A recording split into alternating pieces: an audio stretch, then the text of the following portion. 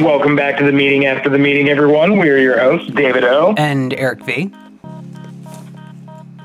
God, I hate that delay. It's so weird. You know, one day, so bad. One day you'll be back in the studio, and we won't have that delay. It'll be a glorious day in 2021. Yeah, new locations, new places, new faces. I know. Maybe half of our face will be covered, with a mask. But we'll see. I can do that.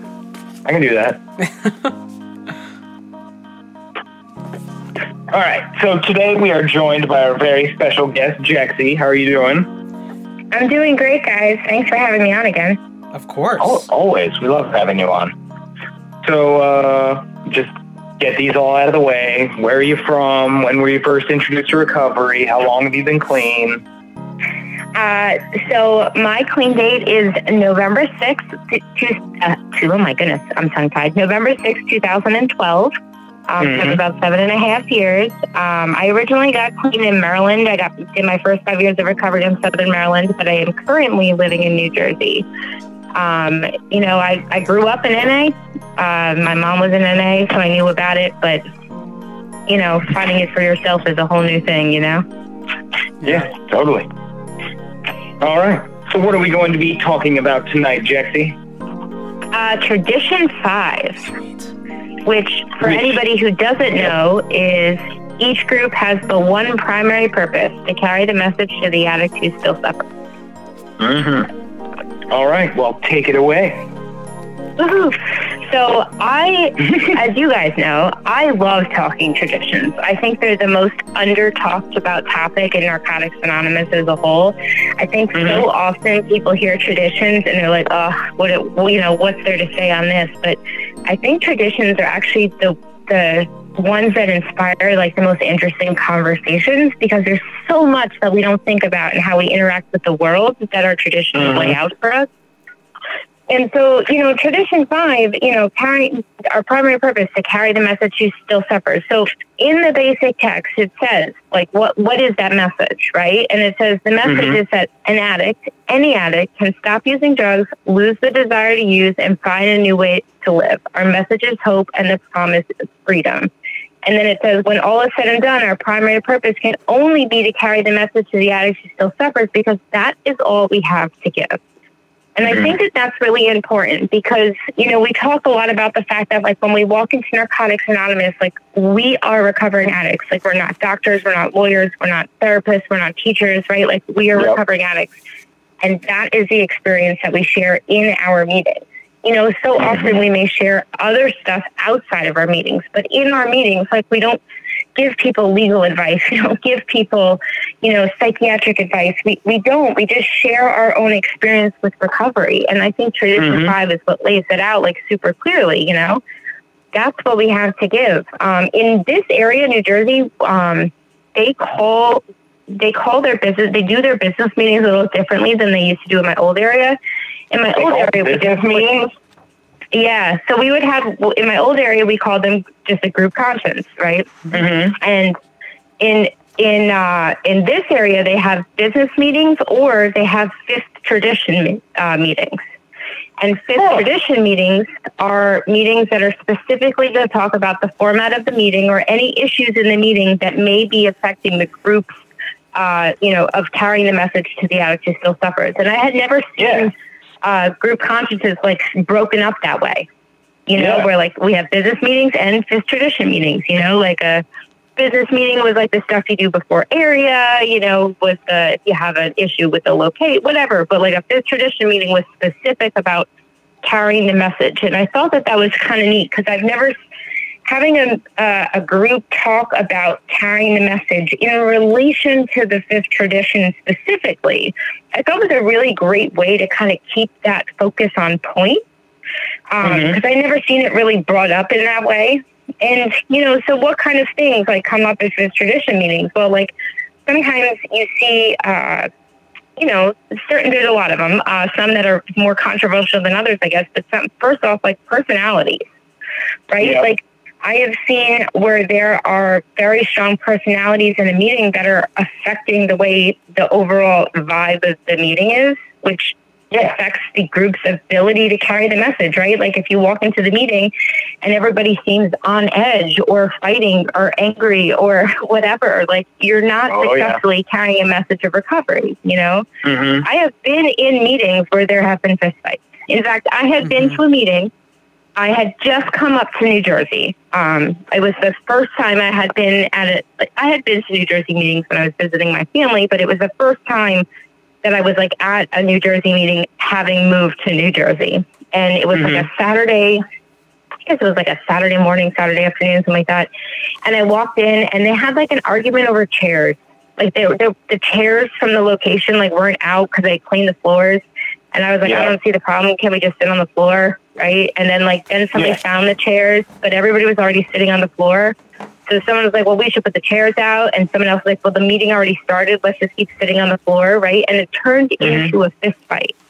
And I had raised my hand. They had just gotten to the part of the meeting where it says, is there anyone here for their first time? I had raised my hand. I hadn't even introduced myself yet. And that's when the fight broke out. Now, I was with my sister. My sister and I are very different. My sister, fight or flight kicks in, right? Like my sister's a flyer, I'm a fighter. She's like, time to go. And so we left because I followed her lead. Whereas like I was like going to break up the fight, Yeah. I'm not the biggest person and I'm definitely not the strongest, but like that's just my instinct. But I thought back to that and I was like, scrappy, Jaxie. You seem pretty scrappy. I'm not usually one to I'm not an aggressor, but like I feel like if there's a situation, like I just, I run into danger, One day I'll tell you about the time I stuck my hands in a pit bull's mouth when it was attacking another dog, But that's a story for another day. Yeah, I'm a little strange sometimes, But so I was thinking about it afterwards, and I was like, they don't know that I had experience, right? They didn't know that when I raised my hand as a newcomer that I was just new to the area, that I had had some clean time, right? Like at that point I had 5 years clean. So imagine for a moment that I was a newcomer, and I'm raising my hand to say I'm scared and I'm new here, and a fight breaks out. I'm never, ever, ever going back. I was able to see that for what it was, like two people being crazy over personalities, right? For some reason, obviously the issue wasn't the chairs, right? They obviously had issues about something else, and it just blew up because of the chairs, right? I could recognize that. I've been to enough NA meetings, but if I had never been there, that's terrifying for a newcomer. And at that moment, that one action can affect not only the group's ability to carry the message, but NA as a whole, because if you're like, wow, if I go to a meeting, people are going to fight, and there's other times where I've been in groups where people got upset because it shared, the group shared its location with AA. And so the building, because it was mostly met with AA meetings, they had a lot of their slogans and stuff up on the wall. And they had the AA 12 steps, which really are just a word different, right? Yeah. And people from other groups used to come to this one group and say, this is a problem. It's a mixed message. And their defense was, look, this is not our location. We're not allowed to move things. And the way we carry the message is by having an open meeting. Where this is the only location in this town, because at the time we were in Southern Maryland, there wasn't any other location. This was the only church in town. This was the only building. And they did eventually move because they had other issues with the location but they had to move to a whole nother town. And they were like, this is the only, to keep a meeting in this town, it has to be in this location. And what's better at carrying the message? Being clear that the slogans on the walls are from a different group, or not having a meeting.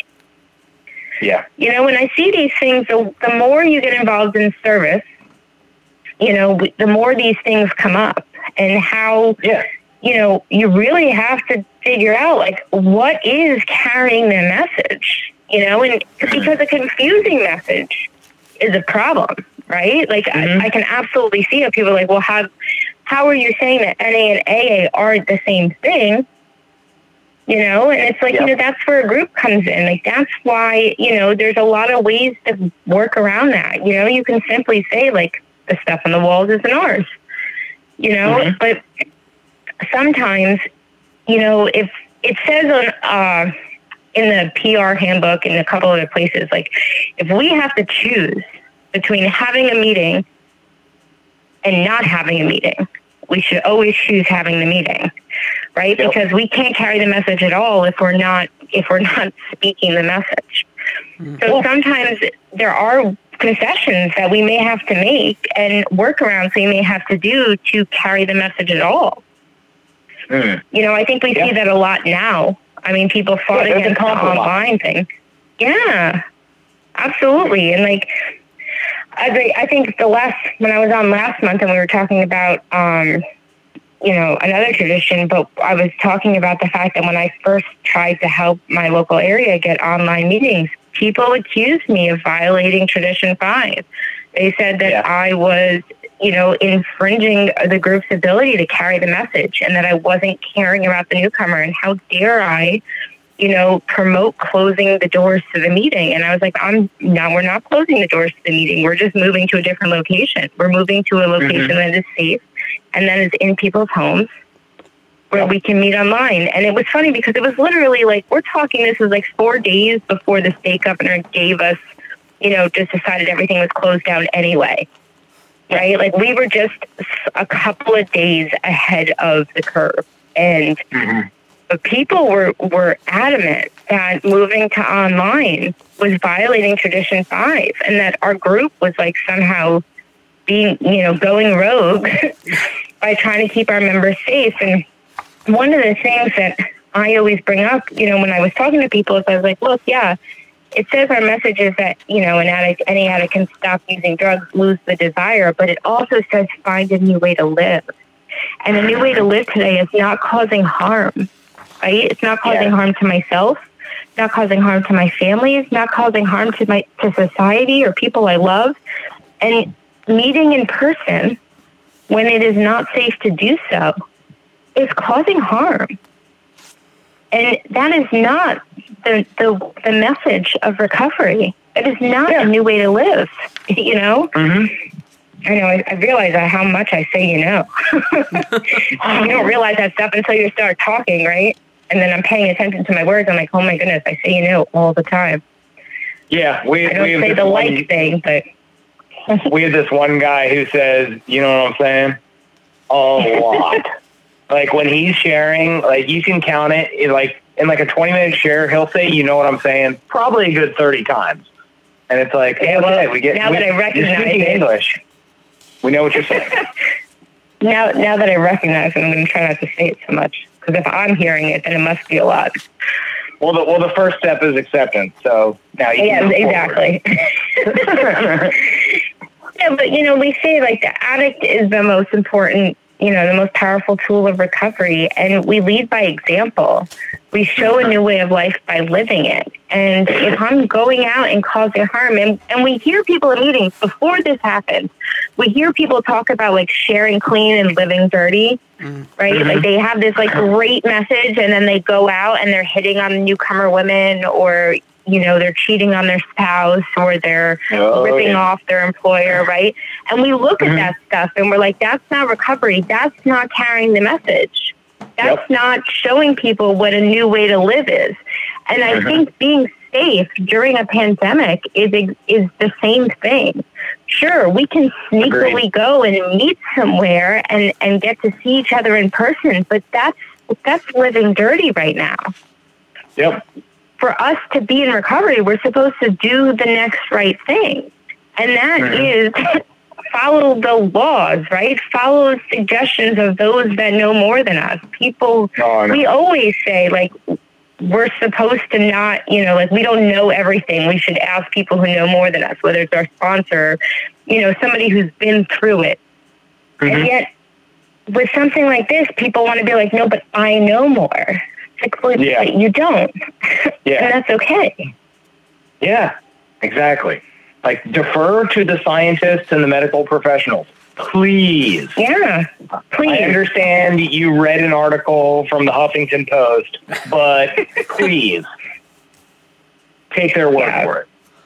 The Huffington And I Post. think, one of the things that I found really interesting actually was a few people have told me that they went to meetings and people were very, very upset that the topic was constantly the coronavirus and that it was constantly bringing up. And somebody had said they were at a meeting and I guess the group or whatever said, like, look, that's not recovery. We're not going to talk about it.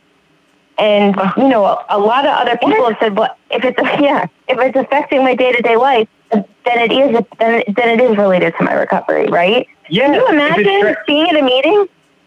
Yeah, like having how is someone that say like that? an outside issue? How is that an outside Right. issue? Like if it's stressing you out and causing you anxiety to the point where you want to use, that is 100% recovery related. Exactly. And right now, I think I've seen so many addicts in long-term clean time, like really, really struggling because of this. And they should be sharing about it. I think, honestly, the biggest problem I'm seeing is that most of us, and I include myself in this because I've noticed myself doing it recently too, but like just people aren't sharing. People aren't really opening up in how they're really feeling. It's more of that surface level sharing that we do when we first go to meetings when we're not really comfortable with stuff. We're like, things are all right. I guess it's fine. Thanks for letting me share. Like that very basic stuff.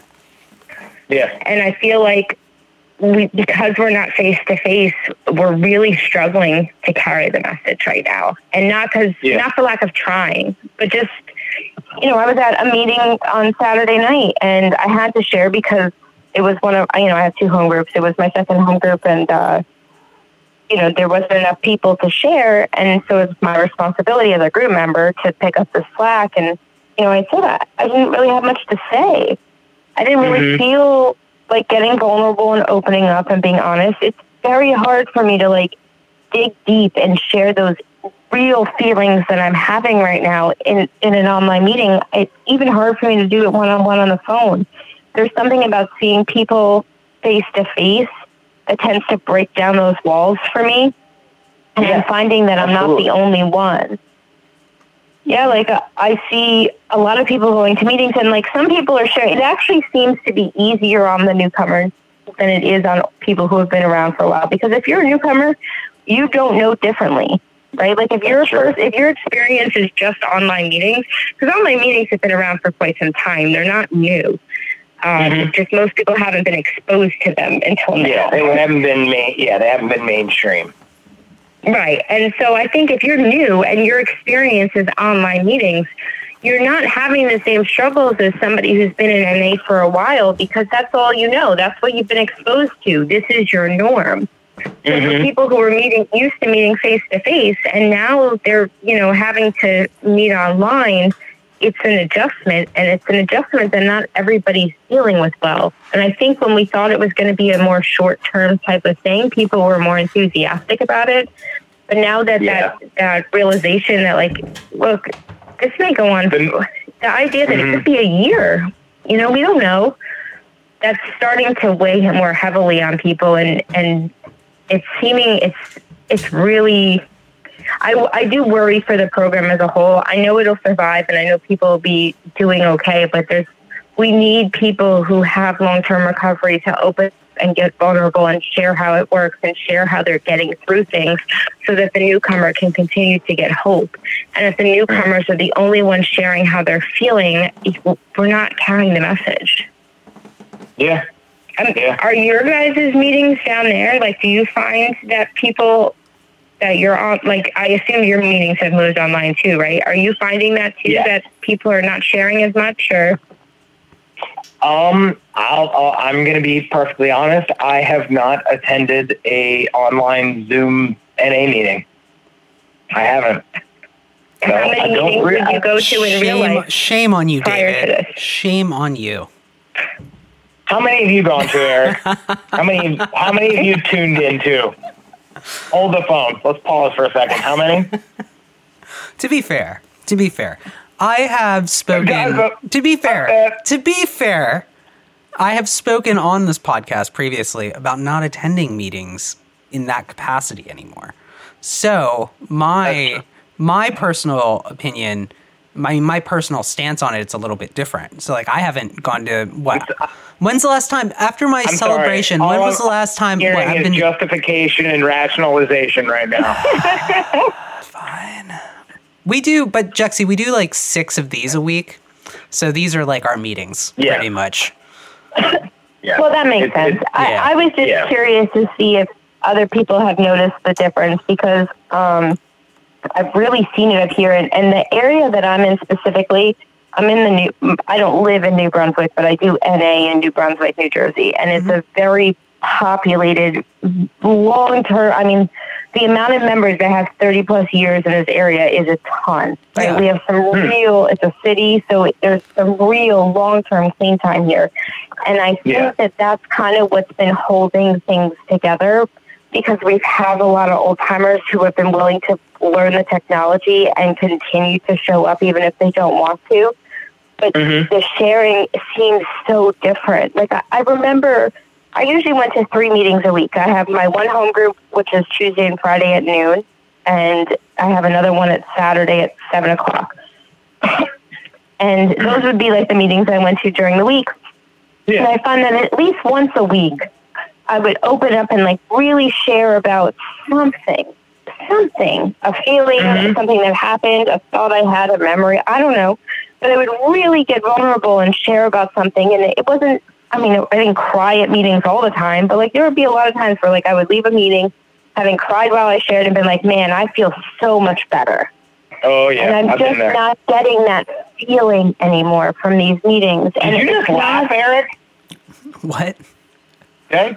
Did I hear you laugh, I didn't laugh like with like an auditory laugh. Yeah, you snickered at my tears. You son of a bitch. You are just the worst. Oh, I love it. Oh, man. No, like, but to address that, Jexy, like, my meeting attendance was probably about 2 to 3 meetings a week. And my sharing in meetings had like in the last like year and a half has really, for the most part, been like a little non-existent because I don't like the pseudo attention you get after you share. Like every time I would share, a whole bunch of people that I know in the area and I'm civil with them and everything's cool or we're Facebook friends or whatever, like would want to like come up to me and like give me like the whole rigmarole about like everything that I was sharing about. And I was like, I was sharing for me, not so you could like have carte blanche to just come up and talk to me about whatever, because we don't talk on the regular, and I'm not like people like. I feel like people take it as like a solicitation, like, "Oh, please come up and talk to me." And when I'm sharing, really, it's just like I'm just trying to get things like off of me and just put them into the open air, like it. And so it like I got so like it just makes me uncomfortable. I don't like that. So my sharing has really just been to select people on my own time and like my sponsor. Like when I really need to share, I share. Like my meeting attendance for the last year and a half or so has mostly been about listening. Like I'd rather listen than open my mouth. Just because I don't want a whole group of people running up to me after the meeting like, oh, let's all give David our fucking advice that he didn't ask for. Yeah, I completely understand that. Yeah. So that's what I agree. Like it's a weird feeling when you share it, because that's what I mean too. Like I share for me, and it's the same thing. Like when I open up and I just need to like get stuff out, and I find that like it's, you know what? I'll tell you one of the things that's been driving me nuts. There's 2 ways in which I do meetings online. One is through Discord and one is through Zoom. And I think I spoke about this a little bit last month, but I like Discord better. I like no video, and it's because it's just consistent, right? Like when I'm on a video call on my phone, if I'm on my computer, it's one thing, but on my phone, when I'm sharing, I'm only seeing the host, right? Like the host picture pops up on my screen. And if that person is typing on their computer, texting on their phone, laughing with someone in the room, I'm looking at them and seeing that they're not listening. And it's so distracting. And I'm like, I don't really want to be sharing if I can't, like when you look out into a room full of people when you share, if 2 people are on their phone, like whatever, screw them, right? But like if you see the majority of the people looking at you, nodding your head, like you feel like people are listening to you. But if I can only see one person and that one person is not looking at the camera listening to me, it feels stupid. Like it really puts me down. And it's not their fault, right? Like I'm sure when you're hosting a meeting of a bunch of people online, people are messaging you, people have questions. You got to make sure people are muted, right? Like it's not always the host's fault. But it's so distracting to me. And it's so hard for me to not look where I'm holding my phone. Like even if I'm on Discord and I'm sharing, like I'm holding my phone, I'm like making sure that like my volume's working. Like I'm always afraid it's going to cut off. And so I can't just not look at it. And I find like there seems to be like it's like not as genuine when people are like, thanks for sharing. Like it doesn't, you only hear that one person, like you hear the host say it, and sometimes it just doesn't sound genuine. And I'm missing that feeling of unity, that feeling of, like what Tradition 5 says, like a new way to live. This doesn't feel like anything new. This doesn't feel positive a lot of times. It feels, I don't know.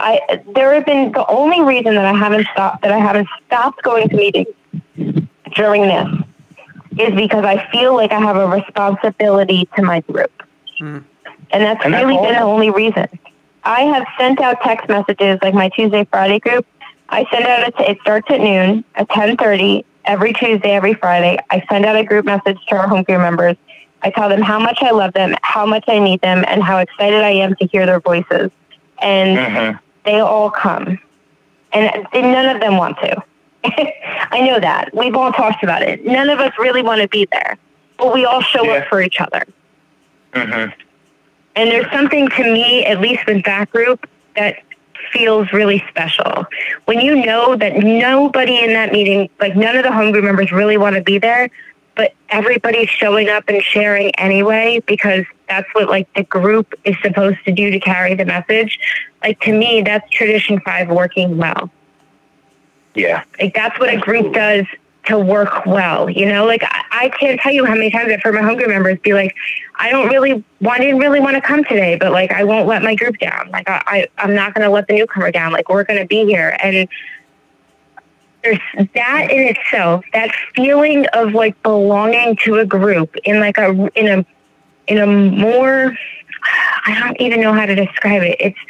It's not just like, oh, it's my home group, I have to go, but it's almost like on a deeper level. Like we're doing something for each other. Yeah. And it feels good. It still makes me feel connected. But if I wasn't part of that particular group, I'm not sure I would keep showing up to online meetings. I hate them. And I feel badly because there's a lot of people I know who won't go. They just won't do them. And I wonder, if we can't carry the message in person and this is our only way, like I almost, it's really like it's up to each individual, right, to do this, whatever they have to do for their recovery. And if going to an online meeting is all we have right now, then it's up to the individual to do it. I can't help anybody. But I still wonder, like, I know enough about myself to know that I still have to show up to meetings to just keep in the habit of it because it's good for me. And I know that about myself, but I worry about those people who say, forget this, I'm never doing online meetings. And now who knows how long it'll be without meetings. And I know from my own past that the longer I don't go to meetings, the longer I don't go to meetings. Yeah. And like, the reason I haven't done, like, there's no real reason other than probably just apathy and laziness for me not getting on the Zoom meetings. I have no sort of like qualm against them. There's just no reason other than I'm just like, because like I don't know. I'm talking with people about recovery 3 days a week for several hours. Plus, I'm texting all my people in my network and my sponsor, so I still feel very connected. And I'm like right now, like I'm talking about recovery. I'm hearing Jackson's message of hope, and like 2 days, and it only goes like we're doing Sundays, Wednesdays, and Fridays. So I don't go that long without hearing a message from somebody I've never heard from somebody around the world, and talking with my good friend Eric about how we can get through this COVID and recovery simultaneously. So anybody who's listening, I'm not knocking the Zoom meetings or anything. Just let that be known. Well, Zoom meetings are great. I mean, like, I'm going to be a very... I'm sure they are. Well, I mean, like, I haven't been on any, but I'm you know, I'm a big supporter. They're great. I haven't been on any. I'm a big supporter of technology and utilizing it to move forward, right? Like, I don't feel like we should stay stagnant. Excuse me, like, you know, the way that... All right, so like let's think about like the way fellowships usually act, right? Where it's like, this is the way it's been. Get down, cat. This is the way it's been. You know, it works. It's not broken. Like, I can definitely see there being meetings out there right now where it's like, we've met in this church basement for 25 years. Like, we're going to keep meeting in this church basement, like, because, like, you know, whatever. Like, we're going to die if we don't come. And you know what? Yeah. If that's how you feel, like, that's fine. Like, I'm at a point where it's like, whatever people need to do, just do it. Like, but I really feel like the one benefit that's going to come from this for recovery is I feel like the online community is going to be strengthened, and there's really going to be amazing outlets for people who never were able to find recovery before. I think the online meeting community is going to be just what it was never like this before, right? Like, it was kind of hard to find meetings. Right. You know, there were meetings, but it wasn't like as easily accessible. And now, like, I mean, think about it. Maybe all the fellowships are now going to have online meetings as like a legitimate thing that they do. So I just like the possibility of it. Like, where, like, okay, so we're looking at it, right? Where it says the primary purpose is to carry the message to the addict who still suffers. There's a lot of people who still suffer and who can't get to a meeting. And now we're creating a platform where they can now go to a meeting. So even beyond COVID, they're like, hopefully, I think this will still be a thing. But, you know, like, people in rural places, people in different countries who don't speak a language, you know, it's a great way for people to connect. They now have even greater access to Narcotics Anonymous than they did before. Or any fellowship. Absolutely. Yeah. Well, and you know what's funny? I don't know why it didn't occur to me until it was like 2 days ago. One of my best friends from Maryland texted me, and she's like, hey, this week you should come to our home group Zoom meeting. And I was like, wow, I can't believe that it never occurred to me before that I could visit my old home group via Zoom now. You know, it didn't even occur to me. Like, in fact, it was one of the things I was thinking about this week. Like, I don't have a huge audience, but I have a little bit of an audience. And I was thinking that I would love to put out, you know, like, tell me your home group and I'll come to your home group and start going to other people's home groups. That's right. I've been going to the same meetings, and it's been, you know, feeling so closed off. Like, maybe that's what I need to do to, like, get excited again about recovery is like, visit other people's groups. Let me see how you do in it. And, like, let me come and see your meeting. And so, like, that's what I think I'm going to be doing over the next few weeks is, like, just putting out on Twitter, like, do you have a home group? Tell me when it is, and I'm going to come. Because I need to see something else. I need to see other people. Yeah. I think it'll be fun. I think it'll get, and it really was because my friend Michelle was like, hey, why, you know, you should come. And I was like, oh my God, it's been a month and a half, or whatever long it's been. And it never occurred to me that I could go to Maryland meetings. Like, which is so silly when you think about it, right? Everybody's talking about attending meetings worldwide. All these meetings have moved online, and it never occurred to me that I could go to a meeting outside of my area. Isn't that ridiculous? I'm so stuck in routine that it didn't. No, because I don't think it occurred to Eric or I either. Maybe Eric. I know it didn't occur to me. I mean, I think it could be fun to. Yeah. What, Eric? No, I mean, I didn't think about going to a meeting, so I'm not even in this conversation, you know. All right. Well, I got some questions. All right. Or some topics or whatever. Topics. Round robin. Topics. Round robin. Yes. Love it. All right. So my first one is, how do you address somebody who basically just shared a mess instead of a message? And like, I'll preface this a little bit. Like, not too long ago, there was a speaker at my home group who was just going off about like domestic abuse from like his father to him when he was a child. And like, that's fine to touch on like in your story, but he talked about it for like 20 minutes and it triggered the shit out of me to the point where I couldn't even sit in the meeting and I had to get up and leave.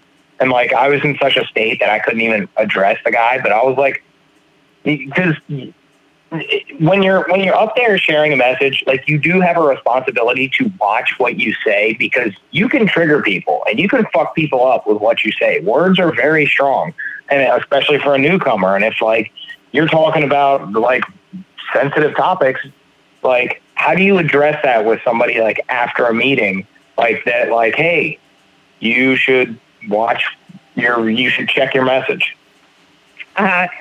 So I actually would tell you that I would address it right away, and I'll tell you how I would do it, only because I have this experience. I was at a meeting, and the speaker shared, like, it wasn't even war stories. It was like a drug-a-log. Like, it was literally like every drug he ever used. Like, there was no recovery. Like, I don't know what happened, but he never shared his recovery at all. It was all like this drug story, that drug story from the time he was little, his favorite drug at this age, right? It was awful. And people were getting up. People were upset, right? The whole group was upset. And I was with a friend of mine who was fairly new. And I said, we had recently been discussing about sometimes when you share at meetings, it's not just for you, it's for other people. And when you have some clean time, you have a responsibility. And we had just discussed this, right? And I turned to him, I said, I'm going to teach you what we were just talking about. I'm going to show you how it works. So I raised my hand, and I was one of the first people to share after the speaker. I thanked him for sharing. And I said, look, I appreciate you sharing. I said, normally when I hear talks, someone share a lot about their drug use history, it's very triggering to me. And it's not usually something that I would prefer to listen to. I said, however, I can appreciate it. I said, because it reminded me of one of the very first meetings I ever went to, where somebody was sharing, and all of a sudden, no joke now, he pulled out an entire bag of prescription pills and said, I need to drop these off somewhere so I don't use them. I need help. Right? And I was like, what? All right. Now, mind you, I was still it was a meeting that was like, my rehab center was in a hospital. And so this was like in the cafeteria of the hospital. I was technically still in rehab. And people at that time were mad at him. And I said, I said that. It's like, when that guy did that, everybody was mad at him and everybody yelled at him, right? But I had raised my hand and told him thank you, because that was the first time I got to experience what it was like to be triggered. And I was in a safe place. I said, so sometimes sitting in meetings, even if the message isn't as clear as I would hope it would be, it does a lot of good for me, because I can experience what that feels like and be in a safe place to talk about those feelings. And so it was funny, because afterwards, I didn't say exactly that, but it was something along those lines. And it wasn't so much for him, but it was for the rest of the people in the room, because I really thought for a second these people may riot, right? And so everybody who shared after me changed what they were going to say, right? Because a lot of people said, like, I was going to share that I was a little upset, like, listening to that kind of thing. But sometimes you got to rescue the message from the audience. Yeah, and there was one girl who said, like, she's like, I was really upset. I came here because I just came from my friend's, my friend's funeral. They overdosed 2 days ago. I needed a meeting. I needed a message, and I felt like I wasn't getting one, and I was really going to be upset. But you know what? I just got to be able to view this whole thing in a different way. And like, and it changed his message. right? I tried to make his message be clearer. And I was always told, now I wasn't the chairperson at that meeting, I was just a person there, but I was told early on that your responsibility as the chairperson of the meeting is to keep the meeting on track and to share when it's the right time. And sometimes that is when somebody shares a mess on the floor, you know? But I'm interested to see how you guys answer this. What about you, Eric? Were you in that one meeting? I think I was chairing, or I was the secretary. But it wasn't the person who was chairing, but it was people in the crowd who were God, this was like a year and a half ago probably. But I was the secretary at this meeting, and it's kind of part of like shutting down people, which is hard, right? So like not the chair, right? Like I don't feel like I've ever shut down the chair. I'll nudge the chair if they're going over. But I usually don't shut down the chair, but I have shut down people who are sharing. And it's just like, this isn't the right time. Like you can't crosstalk. First off, this isn't group. Which just bothers me, by the way. I don't know why it bothers me, but it's not group. Like you can't. You and Donnie. What? Donnie hates crosstalk because it's not group. It's not it's not a therapy session, you know, like, and it happens a lot, but, just like, I remember a few times where it's just like, someone's just sharing this crazy drug log, or they're clearly high, and like, they're nodding in and out, and it's just like, thanks for sharing. Like, we gotta, move along. We'll talk to you after the meeting. I always do it with like, I always try to be polite. I'm never rude about it, but it's just that goes back to kind of like, what's the message? And if you're, because part of the message, and I feel like it's more of part of the message is our mess from the past, but if there's no recovery at the end, if there's no recovery at the end of it, then it's just a fucking mess. Like, so it's like, you got to clean that up. So I do think it changes depending on who's sharing, right? Like when we're talking about a speaker at a meeting, somebody who supposedly should have clean time and experience, I think that becomes a much bigger problem than somebody who maybe has 20 days clean, who's sharing a mess, and you just want to give them a hug and be like, it's all right, keep coming back. You know? Well, someone with 90 days, it's different. There's context, absolutely. Like if you're early, like my first anniversary, it was probably a good 80% mess, like of just what the fuck I had done and just all that stuff. Like it was probably terrible, but as my anniversaries progressed from years on, like I don't even think I mentioned drugs in like my last 2 or 3 anniversaries because recovery is so much more than that. I do think I agree. I do think sometimes it's important to qualify yourself. I do. It depends on the audience. It depends on the audience. If you're doing an H&I commitment, I think it's incredibly important to qualify yourself. Because you gotta meet talking them about your second mortgage and shit like that. They're gonna be like, dude, I am in fucking rehab. I am in jail. I don't want to hear about your second mortgage and your 3 kids. You gotta meet them where they are. Like if I'm doing a newcomer meeting, like I need to share a little bit more mess than if I'm doing a tradition meeting. Yeah, right. Absolutely. It's audience and context. You know what else I've done too? If I have to cut down, shut down someone who's newer, I try not to. I try never to cut off a newcomer unless I have to, because that feeling of being cut off may chase somebody out of the room. Exactly. So I try not to. But if I do have to cut off a newcomer, the second that the next person starts to share, I actually will go up to that person and whisper in their ear, be like, hey, sorry about that. I want to talk to you more after the meeting. Don't run off. It's something that makes them stay. so I can Yes. explain more why we had to end their share. Because I've seen people get cut off at meetings and run out the door, and we never see them again. And like to me, carrying the message is like the one that we love you no matter what. And we don't, it's a different way, because like way back, they were much harsher. They were sit down, shut up, don't open your mouth, you have nothing to say. Right? No. And now that's not how we treat our newcomers for the most part. We're a little bit more kind, a little bit more welcoming and loving, right? So I think it depends. But I think, like you have someone with 30 days clean cross talking, like, all right, you explain to them after the meeting. You got someone with, 3 years cross talking, you're like, what are you doing?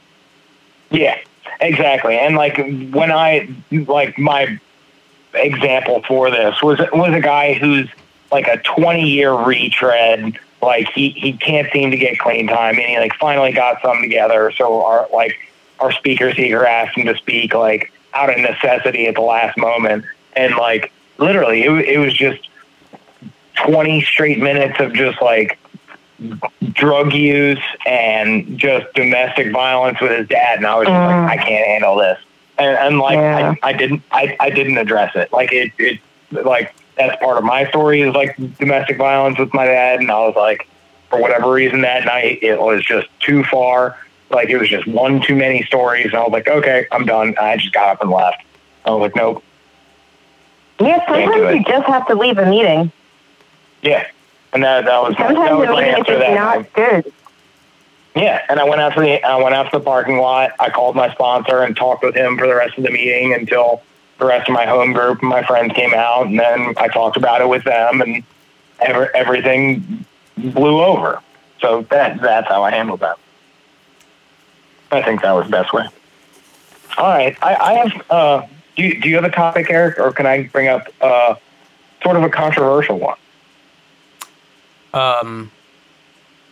Well, let me go ahead. You can go first. We'll see if you steal mine. No, go ahead. I can go first. Go ahead. Okay. All right. So this is also born out of my experience, but I want to take it a little bit broader. So I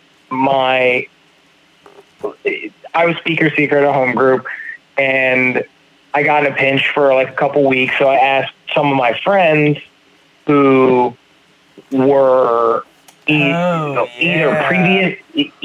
previously in NA and like switched to AA. I had my grand sponsor who does both, and somebody who used drugs but is in AA. But so I had them as speakers, but they all shared very good messages of recovery and were like respectful. They said they were an addict, they were clean, and all that stuff. And I got a lot of flack from my home group that they were like, "Oh, dude, you shouldn't be asking like AA people, blah blah blah blah blah." And I was like, "Well, my sponsor is NA, and his sponsor, so my grand sponsor is AANA. So how do we address or what do we feel about cross fellowship speakers? Because it says in NA that alcohol is a drug. So is an alcoholic's message not as welcome or appropriate in an NA setting? Well, I can actually, so if you ever read the group IP, there's a section in there that we actually have all in New Brunswick area. They have all the speakers read prior to speaking. And it actually says in the speakers portion of the IP that we should be careful not to ask members of other fellowships to speak. Now, my thing is this. And the only reason that I would be careful about doing that is because we want to make sure the message of recovery of Narcotics Anonymous is always clear, right? And if they're not members of Narcotics Anonymous and they're members of AA or another fellowship, they may not be as familiar with our language, which just may make things not as clear. Right? Yeah. But I think that if they are familiar with our language, then it's not a problem. And like my biggest example of this would be the word sober. So in AA... Oh, yeah, that's what triggered my fellow home group members. Well, and there's a reason for it because, and for language, because that word means two different things in each fellowship, right? It does. In AA, sober means recovery. It doesn't mean that they're just not drinking. Being sober means that they are in recovery. Otherwise, you're like a dry drunk, right? In NA, sober just means not drinking. Recovery is recovery. And so when someone who is in the AA fellowship shares and they share about being sober, they mean recovery. But when you're in NA, you're not hearing that because we don't use that word to mean. I actually did a whole video on my channel about the word sober because we see that, we hear that word differently. It has two different definitions. And I think that's when that word is used, that is why sometimes it can be a confusing message. And I don't think that somebody who is purely an alcoholic is disqualified from sharing in NA at all. I think they absolutely can give a clear message of NA. I only think that if they are mostly attending the other fellowships, that their language may be that in which the message of Narcotics Anonymous gets a little confusing. Does that make sense? Okay. Yeah, totally. But I've done that. I actually did that by accident once. I asked somebody from AA to speak at an NA meeting, and I didn't know that they were from AA because I was really new and I kind of thought they were all the same. And so she showed up to speak at the NA meeting, and when she got there, she's like, "This is NA." I was like, "Yeah, I've heard you speak about drugs." And she's like, "Yeah, but I'm in AA." And I was like, "But you did drugs." I didn't understand, right? So she was lucky. She had a lot of years in recovery, and she shared that she is from the other fellowship, and she didn't realize she was speaking at NA, but that she was going to do her best to give a clear message without violating our traditions. And she was very gracious, and the group understood that I was just new and didn't understand, you know. But I think if you can use the language that doesn't make things confusing, I think it's okay. Absolutely. And what was the one that was really puzzling to me was my grant sponsor, because I had been speaker and off for like the 7 years I was in that home group. And I'd asked him to share, I don't know, maybe 2 or 3 times. But yeah, that last time, and every time he always qualified, he was like, "I've gone to AA, NA, I've gone to Gamblers Anonymous, I've gone to Gamers Anonymous." He was like, "If there's a 12 steps to it, I'm fucking there." And so he qualifies that because he did. And what the sort of, I guess, cross fellowship people will say is that they drink and they drugged. So that's right. It was always fine. I was like, I was drinking and drugging, and then, but when he got sober or clean, and both, at the time AA was more prevalent. So that was the one he got with. But he still attended NA meetings because he did drugs and he couldn't get that outlet through AA. So he did both, and he always shared a great message. But for some reason, like that particular time, my home group members were very hostile to it. What's your take, Eric? So I agree with Jaxie on this one, actually. Okay. Yeah, sorry, David. So fine. I'm not. Here's the truth of it, right? Like if your drug of choice is alcohol, and you decide that you want to like be in NA, you will then carry an NA message, right? Like we had that example where we had multiple people who were self-harmers who chose NA. They will have an NA message. But, the clean and dirty thing, like, I've had people in AA tell me, like, they don't like the word clean because it means at one point they were dirty. And I'm like, well, I don't want to be called sober because I'm clean. Like, to me, that's a big distinction. Like, don't call me sober. I'm clean. Like, it's something that, like, I came up in that fellowship. Like, I'm not sober. I'm clean. But the reason I think there's a place for cross fellowship sharing. But I think you have to be open-minded to it. And I don't think I know who you asked, so Our I'm home going. group was that place. I don't think the home group was that place. 2 of them, 3 of them that you asked, I'm surprised they were upset about because they were all in this fellowship, in the Narcotics Anonymous fellowship before. The other 2, Yeah. I'm not surprised because they were both brought up through AA. But it's a language thing, and it's again, language is really important. And someone who's like, it's a different share. It's a little bit of a different share. Like the AA share and the NA share, they're different. It's a different style of sharing. And people are probably going to listen to this and be like, "That's bullshit." I'm like, go to 2 different meetings and like go to like both fellowships for a few weeks and listen to the shares. They're a little bit different. Yes, the vocabulary is different. We can So say, Oh, go ahead, Jaxie. I just pulled up the group IP, and if it's okay, I'll read a couple sentences under the speaker portion. Yeah, totally. Okay, so it says the NA member chosen to speak at a meeting needs to be someone who is working and living the NA program of recovery, which is the 12 steps and 12 traditions. In areas where there is not an abundance of NA members with substantial clean time or experience with the 12 steps and 12 traditions, there is a possibility that a group inexperienced in Narcotics Anonymous may misunderstand NA traditions and invite speakers from outside the NA fellowship.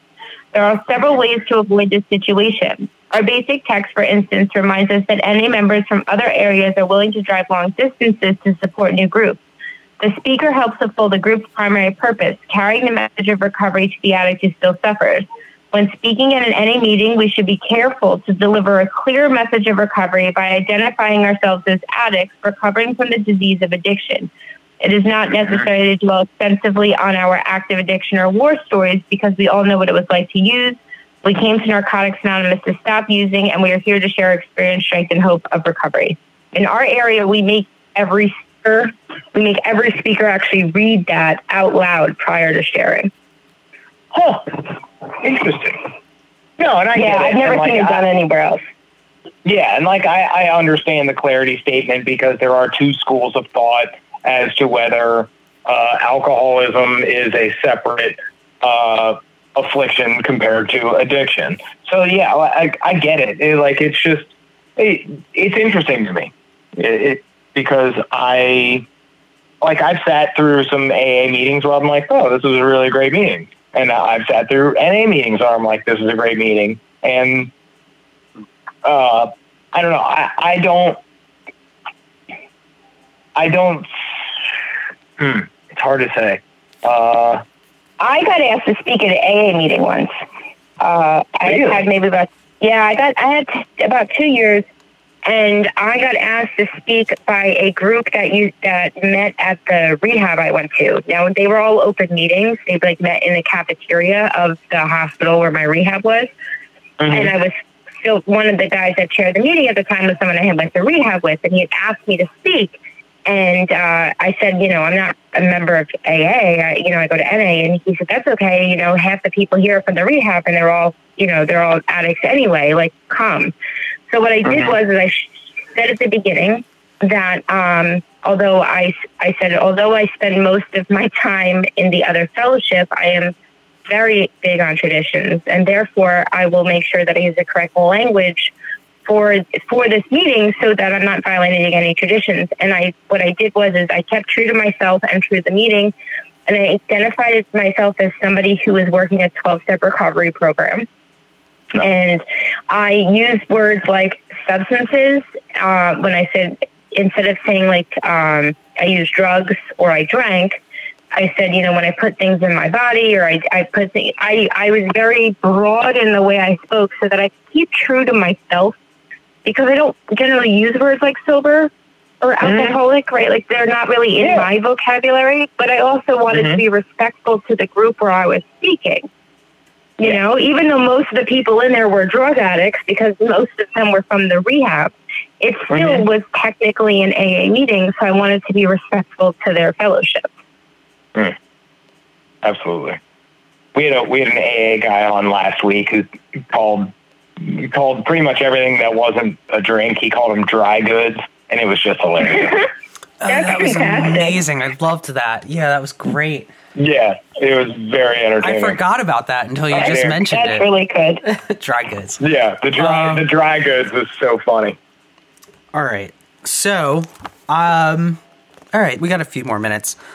So what I'm going to read something from the basic text and then kind of like go into like my topic. Okay. In Tradition 5, in the basic text, it says that all groups can do is plant the seed of recovery and bring addicts together so that the magic of empathy, honesty, caring, sharing, and service can do their work. And I think it's important to also look at that each group has but one primary purpose, and that's to carry the message to the addict who still suffers. So unlike Tradition 1, we're not talking about the newcomer. We're talking about the addict who still suffers. So we're looking at different like degrees of addict, like people in recovery. You know, we could all be suffering right now. We could all have our own specific needs that need to be met because we're suffering in a different way. So, Right. and I never really thought about this until I kind of like read it when we started talking earlier. I mean, does this, so we all agree kind of like that Tradition 1, like the first few traditions were focused more on the newcomer. But is Tradition 5 and even Tradition 4, is this where we start focusing on the needs of others in the group besides the newcomer? Because, I mean, for 3, you're going on like the only desire to, is just have a desire. That's the only requirement for membership.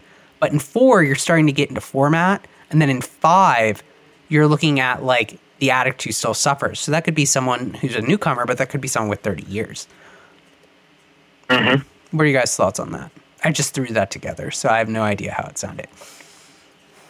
Well, I absolutely agree. I think Tradition 5 is specifically about any addict and not just the newcomer, because we often think about the addict who, and this is actually an argument that I had with people also when we were talking about moving to online meetings, is the addict who still suffers is not just the newcomer. There are plenty of us that are struggling, and for, at any point, you lose a family member, you go through a divorce, you lose your job, right? You need a place where you can go and safely share and get the love and support that you need. And that is the group's primary purpose. It actually says in other parts of the basic text that the group has the responsibility of sponsorship too, until somebody has a sponsor. So when somebody walks in, if they don't have a sponsor to call, it is a group's job to be there. And so I think it's very specific that this is not just for the newcomer, and that we need to make sure. That's why we have to constantly be sharing, experience, strength, and hope, because our experience is often, I lost my job and I got through it clean. I went through a divorce and I got through it clean. Our experienced members need to hear that. Our newcomers only need to hear, I was using drugs and now I'm not. That life gets better. But the experience that we talk about, the actual life experience that people have been through and gotten through clean, that's for the experienced member. That's not for the newcomer. Newcomers aren't worried about any of that stuff. You're worried about like where your next meal is, maybe if you can shower, who knows, right? Depending on where your bottom is. Yeah. You're not worried about your marriage at that point or your kids. I mean, maybe you are, but not at the same level that you'd be worried about with yours clean. Yeah. Yeah. And just like Eric talked about earlier, that's all about like meeting people where they're at. And and I think especially in this tradition, that really applies to everybody. And I kind of want to rewind a little bit, Jexy, when you talked about how people were trying or had the idea of censoring talk about coronavirus in meetings, because like that's something that really like it's been bouncing around in my head this whole time, because I'm like, that's such a slippery slope, dangerous thing like precedent to try and set like, all right, here's the deal. We're not talking about coronavirus in meetings anymore. If anybody does, shut them down. Cause that's such a snowball effect type, opportunity that when does it stop? When are you going to stop censoring what can and can't be talked about in meetings? Because like, just like you said, this isn't just this tradition more focuses on the addict who still suffers, which can be anybody. It can be the addict who has 25 years clean, who now is diagnosed with lymphoma, and now he has to go through radiation and chemotherapy and all that. That is a suffering addict. He is not worried about his bank account being depleted from smoking too much crack. Like, he's not a newcomer. He has a completely new life experience now that somebody's going to need to hear, because we're humans. Our bodies are going to break down. We're going to need surgeries. We're going to go through medical difficulties. Like, that's an experience that somebody needs to hear, because that they might have to draw on that 8, 10, 12 years down the line when it happens to them. And it's the same with so many of those experiences in life, like you were talking about, like loss of loved ones or lost fellow addicts, because that's something that needs to be talked about. Absolutely. And coronavirus right now, what didn't make any sense to me is, especially in New Jersey, a lot of our members, one of my home group members has coronavirus, right? Like, most of us know somebody who has it. It's that prevalent up here, right? I went to a funeral last Sunday, exactly a week ago, for a family member who died from it. Now, he was 98 and he was older, right? But still, like, we're losing people. We've lost a lot of NA members because of it. On top of that, we're all stuck in our homes. Most people have lost their jobs, right? And so you're taking all of the things that we just talked about, right? Like loss of loved ones, like relationship problems, losing jobs. And right now, a lot of that has to do with one common cause. So how can you not talk about something like that when it's impacting people in such a life-altering way? It didn't make any sense to me. No, and when you said that, it really bugged me, because I'm like, it's like you just said, like, it touches everything. It touches your job. It touches your family. It touches the health of your friends and family. It puts your own health at risk. It changes the way everybody in this country and this world is operating right now, period. This is a huge, huge deal. And the fact that, like, we're not going to address the suffering of addicts.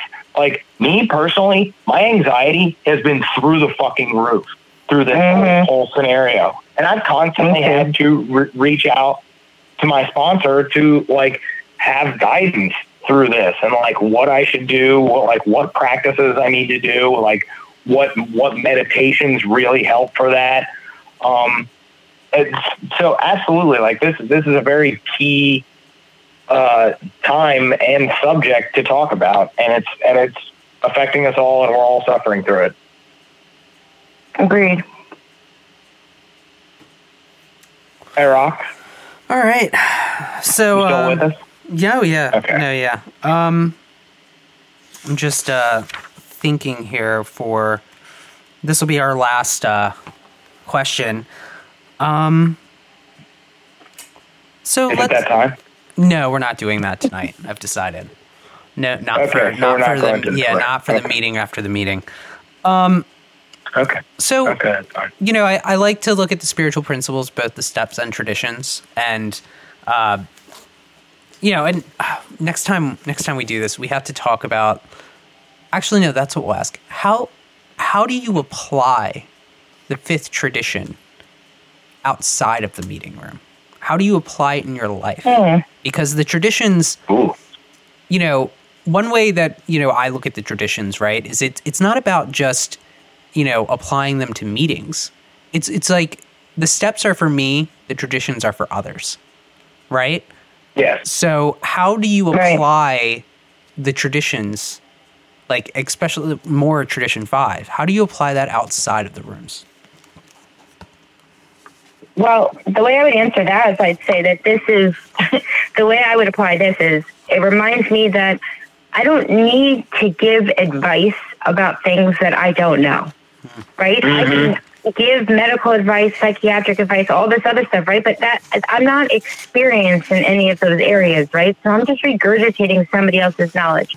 That's not good for anybody. But what I can do always is share my own experience with other people about what I've been through. So one way in which I've done stuff like that is when people have kids, for example, and their kid, they're like, oh, my kid's been screaming all night and I don't know what to do. And I can give all sorts of advice, right? But what I do instead is I say, you know what worked for my kids when they were little is when I did this. My kid, I went through something like that with my daughter, and I gave her this. I had to switch formulas. I don't know if that's helpful, but that's what I had to do, or whatever it was, right? And so I've learned that people are generally more receptive when we're just sharing our experience with what we've been through in an open and honest way, than trying to convince somebody of something based on knowledge that we don't really have. Right? Like if I'm telling you medically what to do about something, who the hell am I? I'm not a doctor. Just because I read a lot doesn't mean I have a PhD, but I can tell you that like when I'm sick, if I drink a lot of juice, that's helped me, right? I think that it keeps us focused on sharing about ourselves and not trying to show up like that we know stuff that maybe we don't know because we don't really have that knowledge to offer. Love that. Yeah. I'd say the way I apply the fifth tradition is basically just availing myself to my network and my friends and family and even my coworkers. Like I often tell my coworkers, I'm like, if you ever need something, if you're going through something, please feel free to come to me and like with whatever is going on. And it's the same with like my sisters and my network. Like I'm constantly checking in.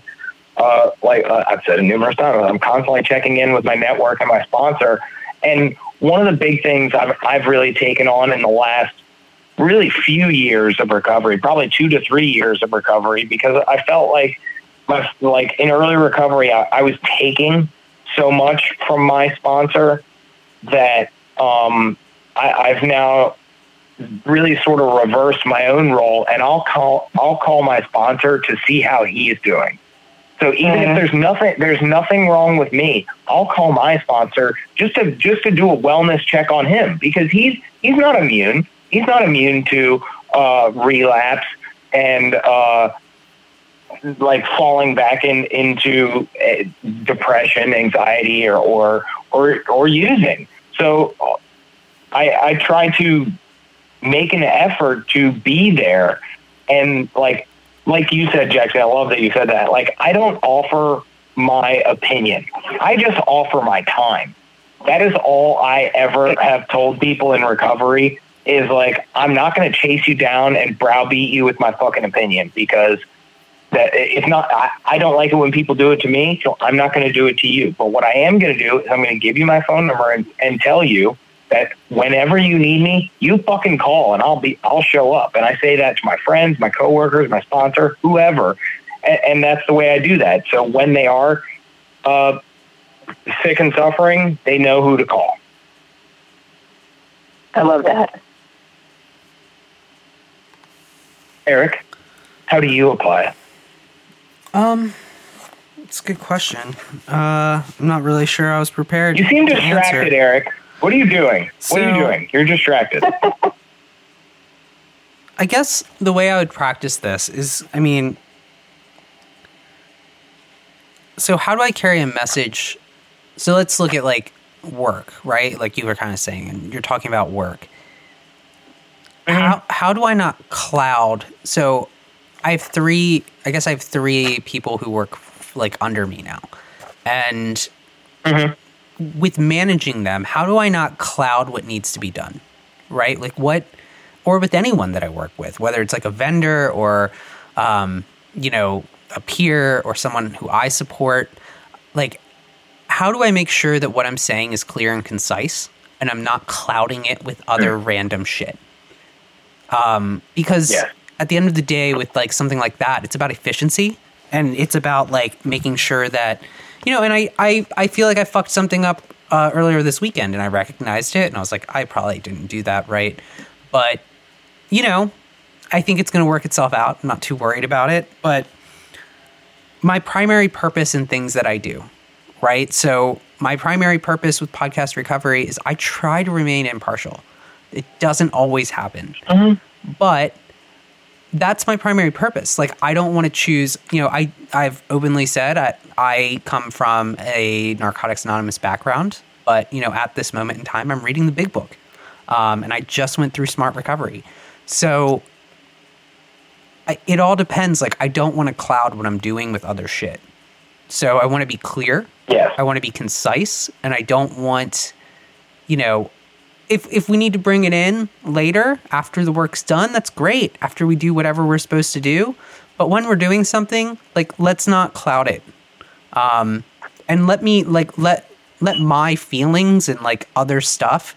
So if there's two people who aren't getting along in the workplace and I have to be kind of a moderator for that, my feelings can't, you know, get involved, right? Like, I have to moderate this situation and try to make sure that, you know, and I, of course, I have a feeling of, like, you know, this person's right and this person's wrong, but I can't say that. I have to make sure that, you know, it's like, well, I respect your opinion and blah, blah, blah. You know, you gotta walk like that line where it's like, I'm trying to. So you're just staying Switzerland. Kind of, but, you know, you have to make sure you have to make sure things do get done. So if things have to move, you make sure they move, but you do it in a polite and ethical way. You ever had a Swiss watch? Those motherfuckers work. I get what you're saying. I do You ever not. had Swiss chocolate? It's fantastic. I do not like watches. Neither do I. I was totally bluffing. I've never had a Swiss Army watch. knife. Those things are badass. Yeah, I have had a Swiss Army knife, and I know those things get shit done like nobody's business. Swiss bankers, amazing. Swiss chocolatiers, fantastic. You ask them about their politics? Nope, have some chocolate. Thanks, buddy. Keeping it real. You guys are great. I'm so excited that you guys have me on again. I really enjoyed being here. Of course. Dude, we love having you on. You're fantastic, Jexy. So Jexy, where can our listeners find you? Oh, okay. So they can find me most actively on YouTube and my username is According to Jexy. You can also find me on Twitter and Instagram, but I upload a couple videos a week with my experience in recovery, and I also do a live trivia game every Wednesday night at 9 p.m. Eastern Standard Time because, look, whether you're in recovery or not, sometimes you just need a break and to have some fun. So, yeah, come on, check me out. I respond to every message, every comment, everything. I always respond. Awesome. All right. Well, it looks like we're about out of time, everybody, but we would always love to thank our lovely guest, Jexy, for joining us. Woo! Thank you guys so much. Absolutely. Here at Podcast Recovery, we're aiming to expand the scope of support for recovering addicts. Accessibility and convenience of helpful services is paramount to combating addiction. We work to bring the message of recovery to every addict, wherever and whenever it is needed. We believe that a powerful voice of recovery should be obtainable, practical, and at the touch of a button. Every addict deserves to hear a message of hope, and Podcast Recovery is here to provide it. All right, everybody, thanks for joining us once again. Follow us on Twitter, Facebook, Instagram. Check out our YouTube channel. Like, share, subscribe. Go out if you feel inclined. Check out our Patreon and throw us a few shekels so we can continue doing what we're doing. More information about us, podcastrecovery.com. But most importantly, everybody out there, stay safe, stay clean.